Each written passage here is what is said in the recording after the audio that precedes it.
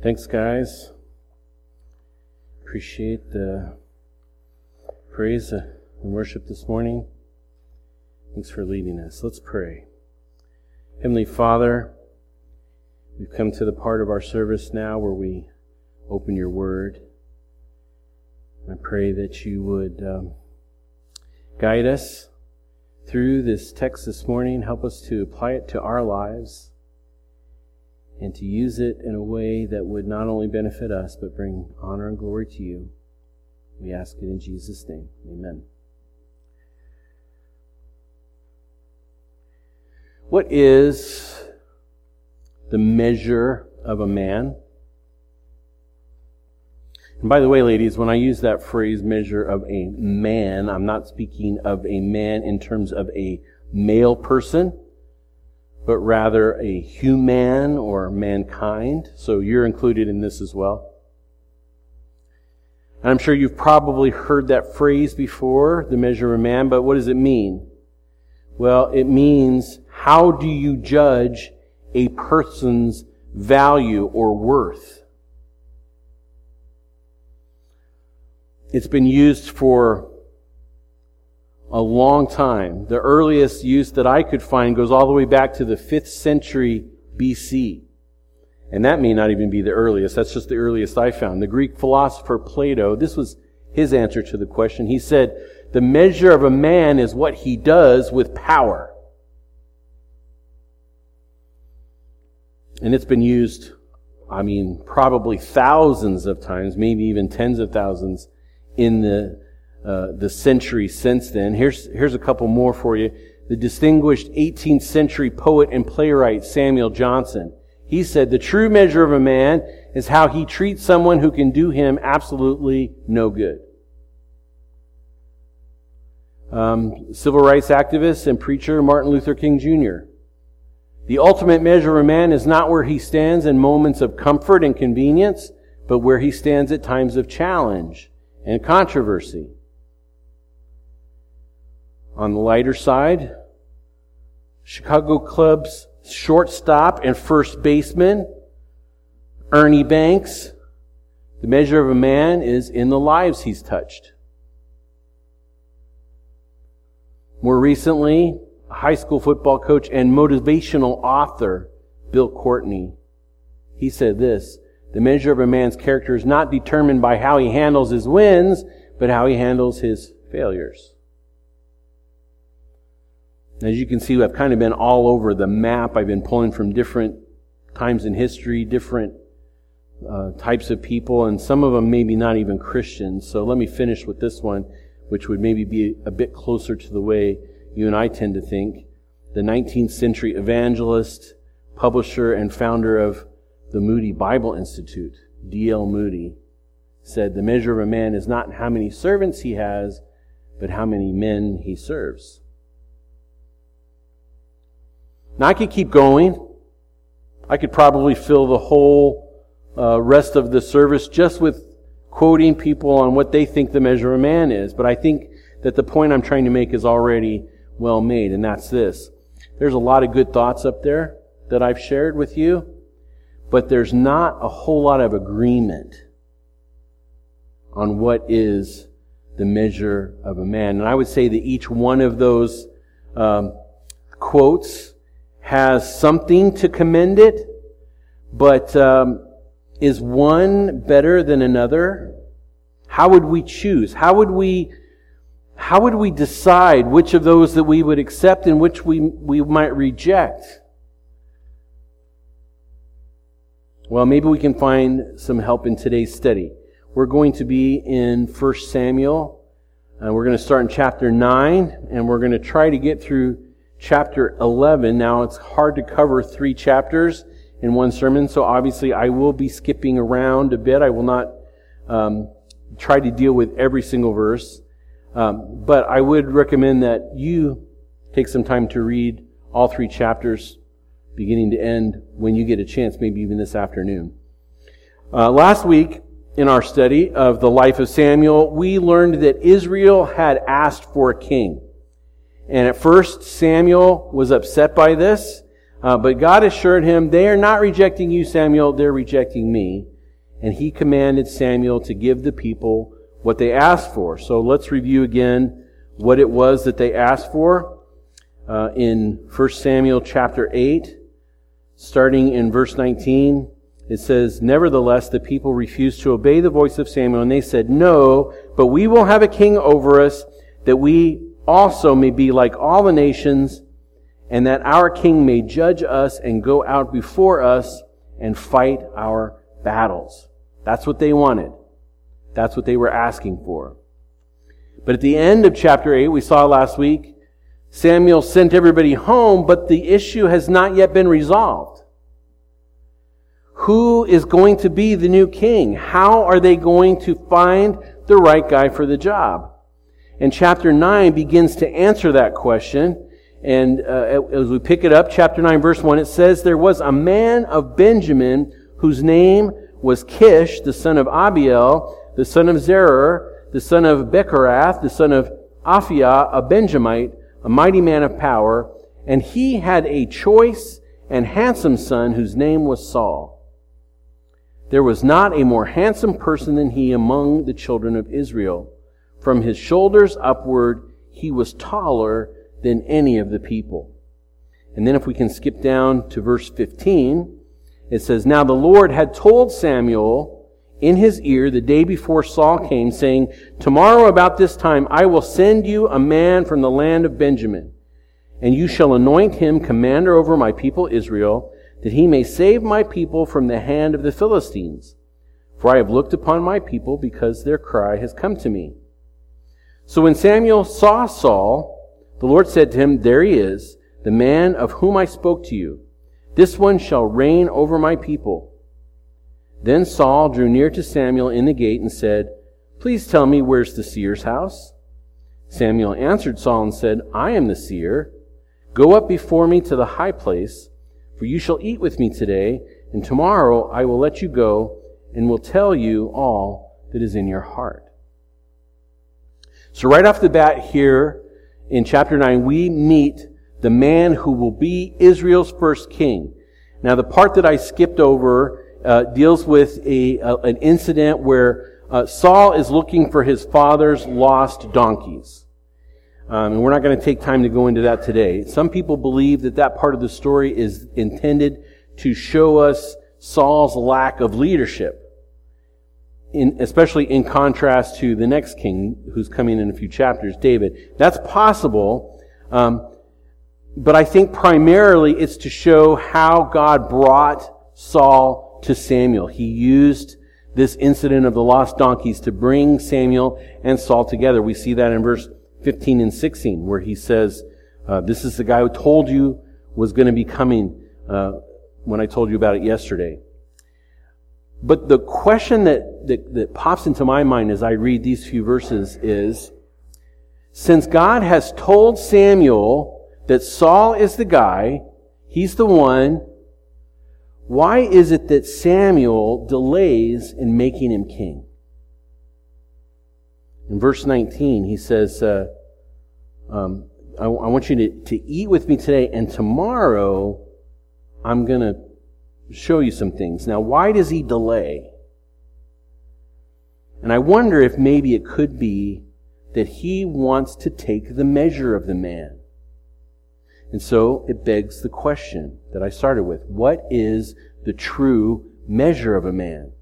And I don't know if at this point in the story, Samuel is still not convinced in his own heart. You'll remember when God first told him that to go ahead and give the people what they want, he kind of argued with God a little bit, and God had to kind of come down on him and say, "No, this is what I want you to do." So maybe Samuel's still trying to work through that, but I want you to notice what he does. Okay? So in verse 19, he says,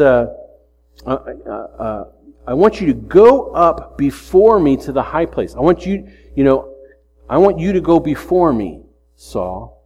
That's a way of showing Saul deference and honor. And it doesn't stop there, right? It's going to continue. Look at verse 22. It says, "Now Samuel took Saul and his servant and brought them into the hall and had them sit in the place of honor among those who were invited. There were about 30 persons. And Samuel said to the cook, "Bring the portion which I gave you, of which I said to you, set it apart." So the cook took up the thigh with its upper part and set it before Saul. And Samuel said, "Here it is, what was kept back. It was set apart for you. Eat, for until this time it's been kept for you." So what is Samuel doing here?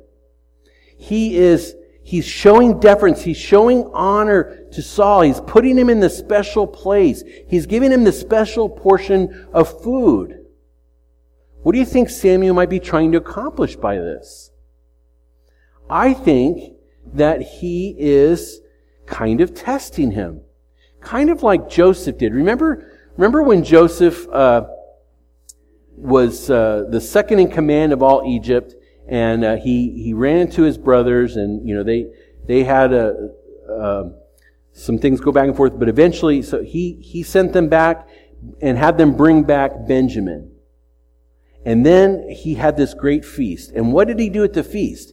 He kept heaping all the honor on Benjamin. He gave him double portions of everything. He gave him the seat of honor. He was testing his brothers to see how they would react. I think Samuel's doing this kind of the same thing here. What will Saul do if he's treated this way? How will he act?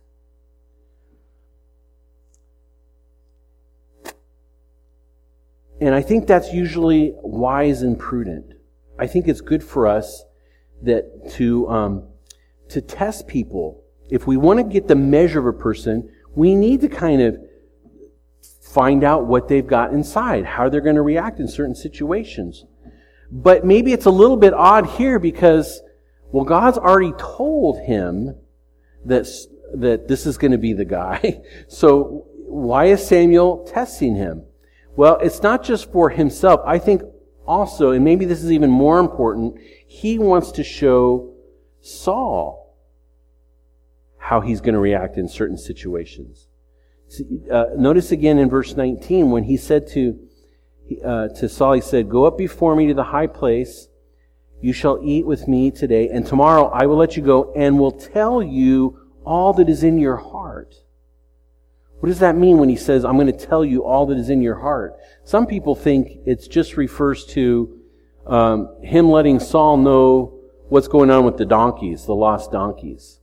But I think it has to be more than that.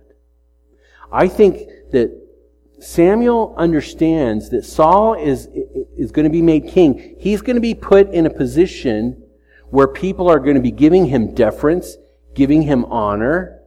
And he not only wants to see for himself how Saul is going to react, but he wants Saul to experience this and see how he's going to react. It's going to reveal some things to Saul about what might be in his heart.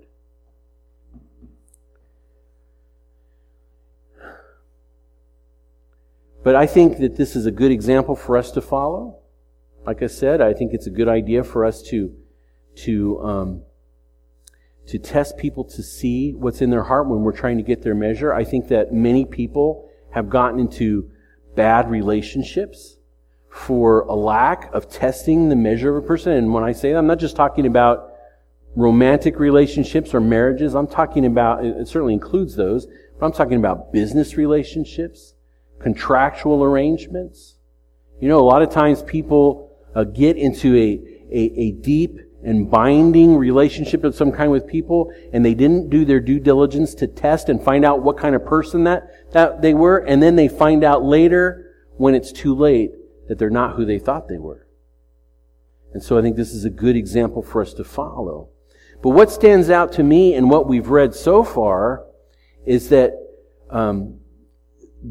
this scripture is emphasizing Saul's physical stature. Notice in verse 2 how he's described. He's described as a choice man. I think that refers to him being in his prime. He's in peak physical condition. I think that's what that means. He's also described as handsome. In fact, he's more handsome than not more handsome, but he's as handsome as anyone. He's He's at the top, the cream of the crop of all the Israelites in terms of that. It also says that he's big and tall. He stands head and shoulders above anyone else. And so it's emphasizing his physical stature. So is that the true measure of a man? Is it physical stature? Well, I think there's more going on here than just Saul's outward appearance. Most people would say that outward appearance is a very shallow way of judging people, and I think that we would agree with them about that. Even though there are a few situations where physical stature is a valid way of judging somebody. Got ahead of myself. Okay. So, for example, right, if you are 5'8", chances are you probably will not be playing center for one of the teams in the NBA, right? That's a pretty good bet, right? I mean, look at these guys. 7 foot, 7'4", 7'7". That's what it takes to be a center in the NBA. If you're 5'8", you're probably not going to be considered for that job. And even if you are tall, just being 7 foot doesn't mean you're a shoo-in for the job either. You still have to have the physical skills necessary to do the job.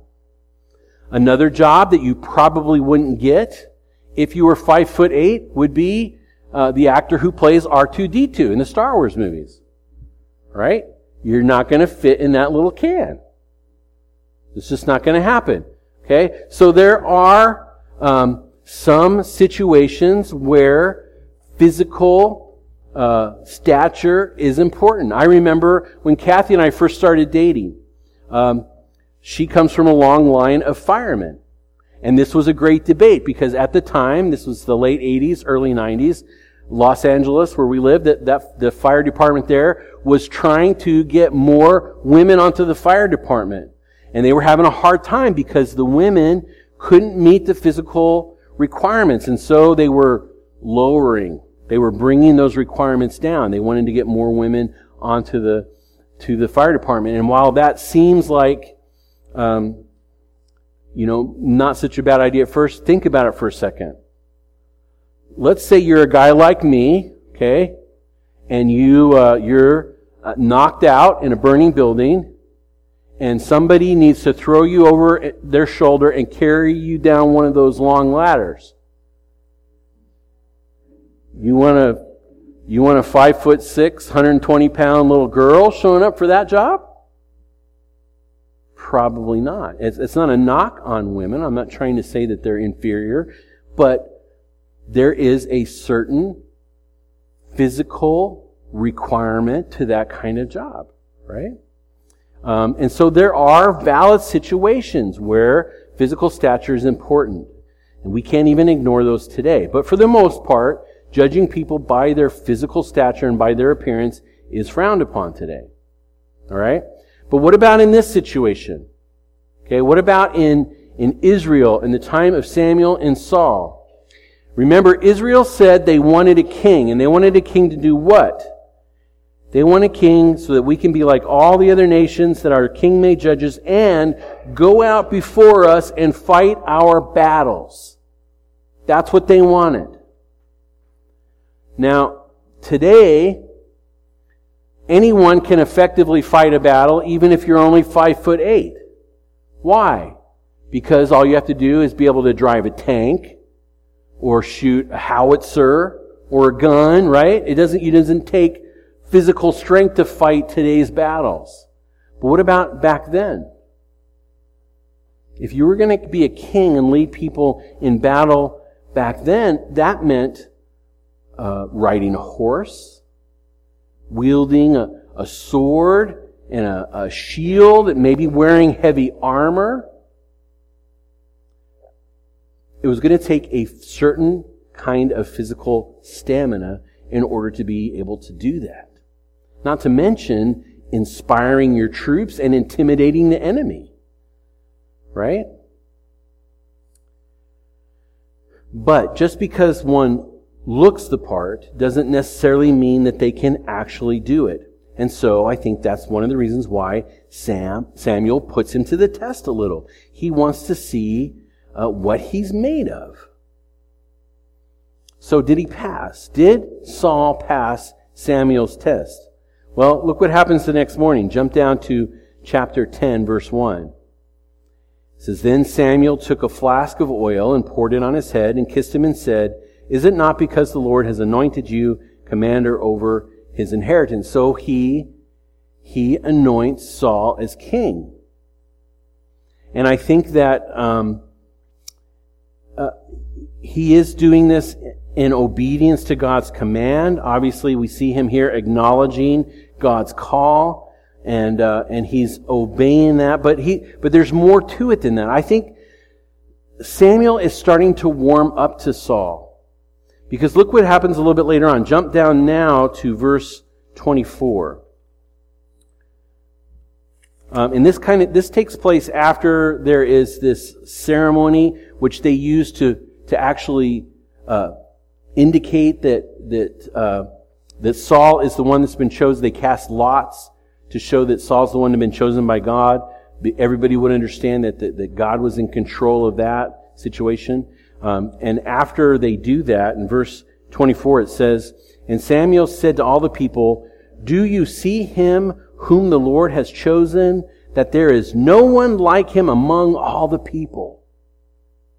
So Samuel's starting to warm up to Saul. He's kind of starting to buy into this whole thing. He's saying, okay, Lord, you're right. I think this is the guy. But despite Saul's impressive physical stature, and in spite of what Samuel says here, not everybody is convinced. Look at verse 27. It says, But some rebels said, How can this man save us? So they despised him and brought him no presents. But he held his peace. So Samuel's starting to buy in. A lot of the Israelites are, but there's a few that still they're not convinced. Why? Well, they didn't have the advantage of hearing God's actual voice saying, This is the one I've selected. So there's that. Maybe they don't trust Samuel. He's the one that initially appointed his sons to succeed him, and that didn't go so well. Or maybe they just understand that looks can be deceiving. And so they're looking at Saul and they're saying, okay, yeah, he looks like it, but how do we know for sure that he can do it? You've heard the old proverb, the proof of the pudding is in the eating. Well, what does that mean? It means that the only way to truly find out the quality or the worth of something, you have to test it. You want to see if that pudding's any good? You're going to have to take a bite. And it doesn't take long before Saul gets his chance to prove his worth. We see it in chapter 11. In chapter 11 details a confrontation between the Ammonites and the city of Jabesh Gilead. Let's read starting in verse 1. It says, Then Nahash the Ammonite came up and encamped against Jabesh Gilead, and all the men of Jabesh said to Nahash, Make a covenant with us and we will serve you. And Nahash the Ammonite answered them, On this condition I will make a covenant with you, that I may put out all your right eyes and bring reproach on all Israel. Then the elders of Jabesh said to him, Hold off for 7 days, that we may send messengers to all the territory of Israel. And then, if there is no one to save us, we will come out to you. So the messengers came to Gibeah of Saul, and told the news in the hearing of the people. And all the people lifted up their voices and wept. Now there was Saul coming behind the herd from the field. And Saul said, What troubles the people, that they weep? And they told him the words of the men of Jabesh. Then the Spirit of God came upon Saul when he heard the news, and his anger was greatly aroused. So he took a yoke of oxen and cut them in pieces, and sent them throughout all the territory of Israel by the hands of messengers, saying, Whoever does not go out with Saul and Samuel to battle, so it shall be done to his oxen. And the fear of the Lord fell on the people, and they came out with one consent. Then he numbered them in Bezek. The children of Israel were 300,000, and the men of Judah 30,000. And they said to the messengers who came, Thus you shall say to the men of Jabesh Gilead, Tomorrow, by the time the sun is hot, you shall have help. Then the messengers came and reported it to the men of Jabesh, and they were glad. Therefore the men of Jabesh said, Tomorrow we will come out to you, and you may do with us whatever seems good to you. So it was on the next day that Saul put the people in 3 companies, and they came into the midst of the camp in the morning watch, and killed Ammonites until the heat of the day. And it happened that those who survived were scattered, so that no 2 of them were left together. So then, maybe this is the true measure of man.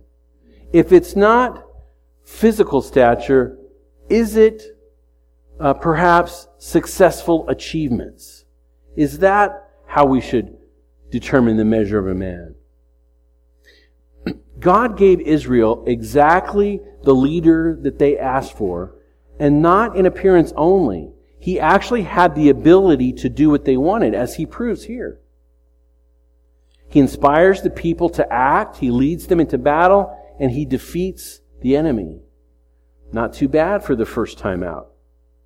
The people are certainly impressed. Look at what it says in verse 12. It says, Then the people said to Samuel, Who is he who said, Shall Saul reign over us? Bring the men that we may put them to death. See, those were the people. Remember, there were some people that weren't convinced. They're saying, who are those people that weren't convinced? Just bring them to us now. We're just going to kill them. Right? They now that they've seen Saul in action, they are sold. He's the guy. And even Samuel seems now to be all in. Look what it says in verse 14. It says, Then Samuel said to the people, Come, let us go to Gilgal and renew the kingdom there. Samuel's convinced. Most of the people are convinced. And it's hard to argue with success. And I think, boy, have we really bought into this today in our culture. In business, in politics, and even in the church.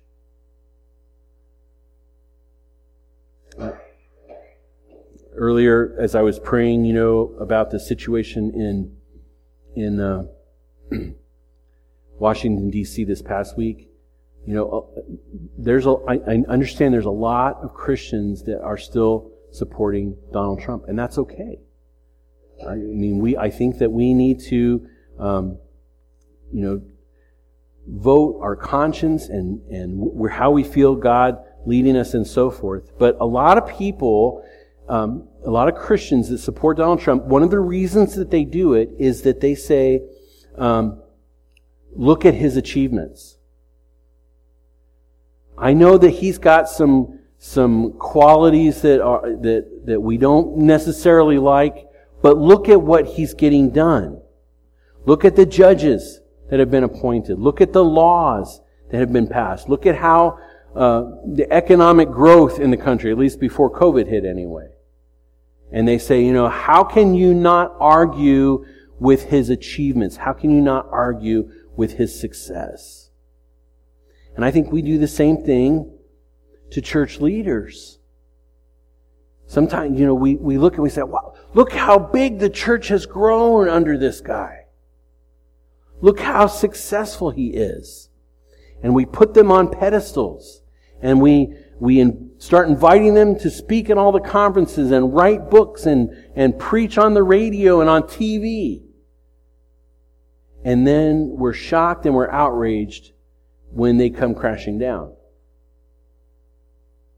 And I'm not saying that achievements, accomplishments are unimportant, but are they the right measure of a person?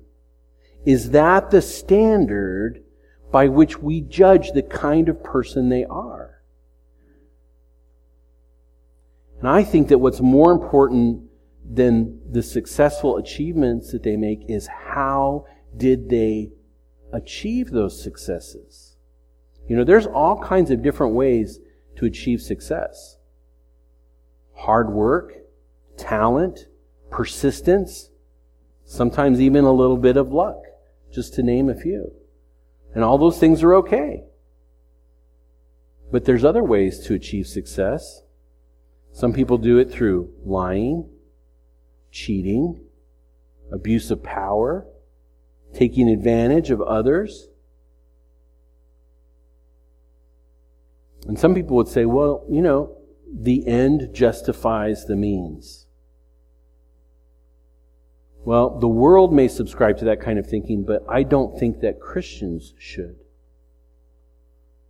1 Peter chapter 1 and verse 15, but he who called you is holy, you also be holy in all your conduct.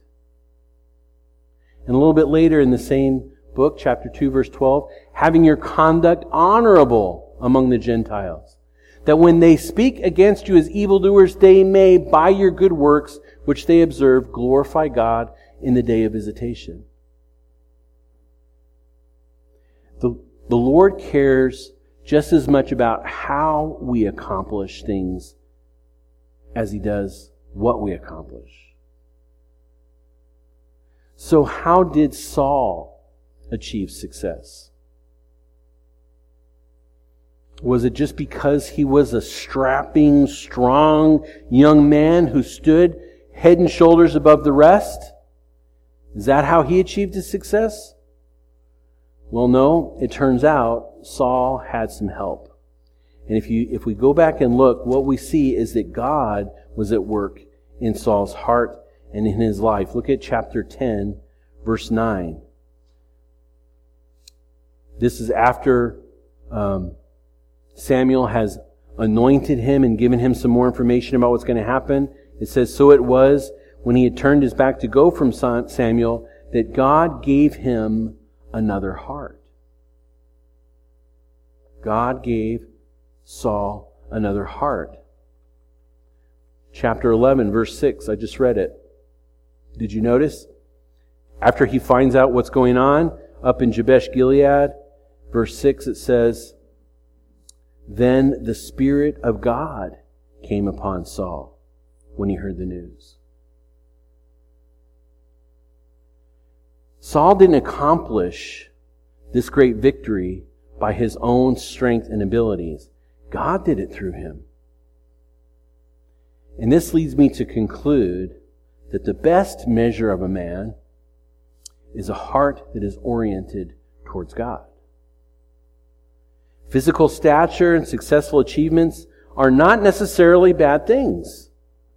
There may be valid situations where these need to be considered. But they are not the true or the best measure of a man.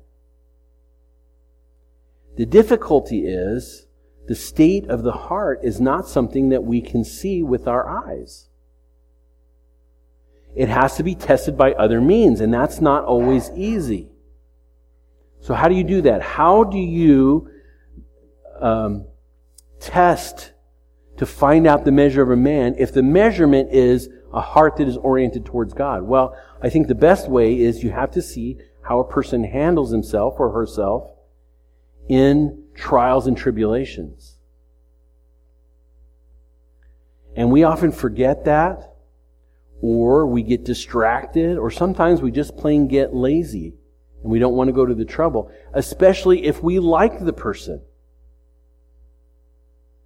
If we like somebody, we just want to assume the best about them. And I think that this is what it happened between Samuel and Saul. Samuel got to where he genuinely liked Saul. And we're going to see evidence of that in the weeks ahead. Okay? And he got caught up in the excitement of the victory, and all the people are happy and they're throwing their weight behind Saul, and Samuel got caught up in that. But he missed the fact that what was really driving Saul's success was not how he looked, was not his physical stature, and it wasn't even this accomplishment. It was God working in and through him in his heart. Because as we're going to find out as we continue the story, we're also going to see what happens when Saul turns out not to be the person that Samuel thought he was. Now, if we measure people by this standard, by a heart that is oriented towards God, I think that it will save us a lot of heartache in our churches, in our institutions, and even in our personal relationships. And it's also important that we measure ourselves by the same standard as well, which we're going to have an opportunity to do this morning at the Lord's table.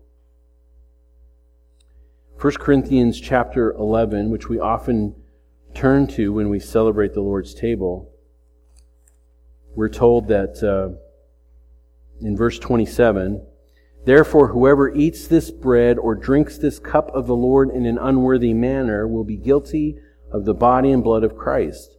But let a man examine himself, and so let him eat of the bread and drink of the cup.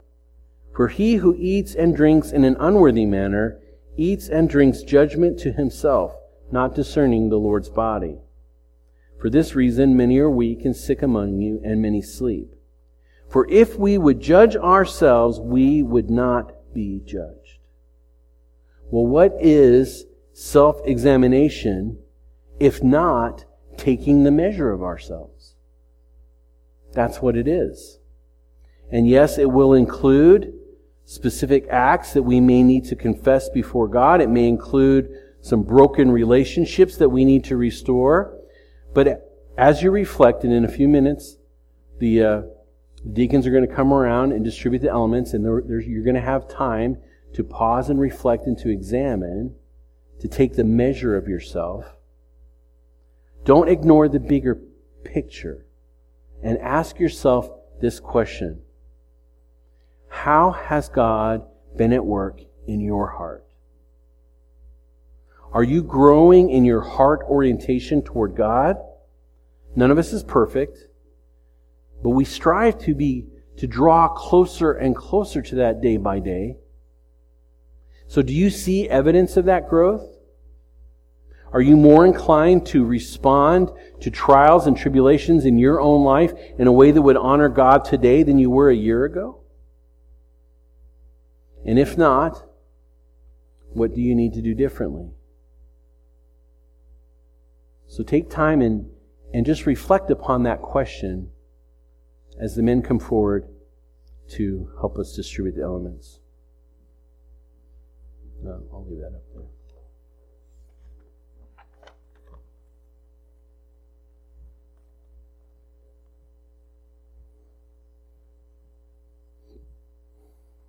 We don't have a microphone up here, do we? Here, just use this one. Do you mind praying for the cup? Let's pray. Our Heavenly Father, we thank you for the good God that you are. We thank you that you're willing to send your Son, the only begotten Son, Jesus Christ, to this world that we could have eternal life for believing in Him. We thank you, Father, that Jesus was willing to come to this earth, to live and to die. His body was bruised, beaten upon, spit upon, and His blood was shed. Thank you so much for doing this for us. Thank you for your great love, for your mercy and your grace. Father, help us to remember what Christ did for us through the eating and the drinking of this communion. In Jesus' name we pray. Amen. Amen. Thank you, Rick.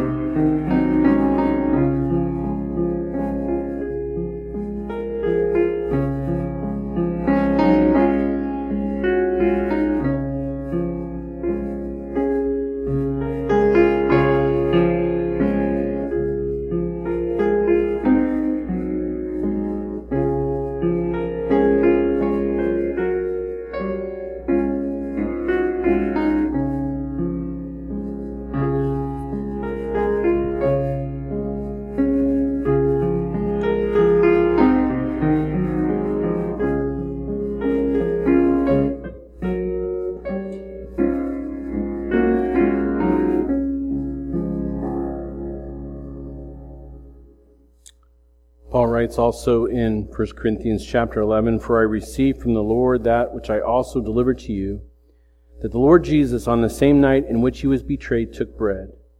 And when he had given thanks, he broke it and said, 'Take, eat. This is my body, which is for you. Do this in remembrance of me.'"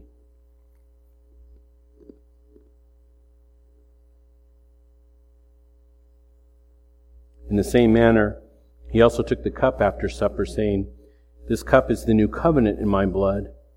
This do as often as you drink it in remembrance of me. For as often as you eat this bread and drink this cup, you proclaim the Lord's death till he comes."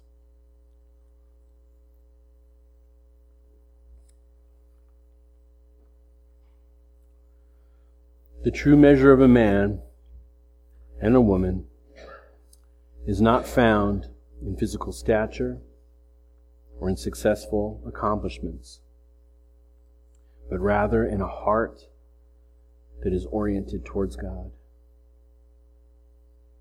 We need to see that in others, and we need to see it in ourselves. Our Heavenly Father, we thank you again for the gifts of mercy and grace that you have bestowed upon us. And especially in these troubling times, help us to be people who are measured by our hearts being oriented towards you. And we ask all of this in the name of Jesus our Lord. Amen.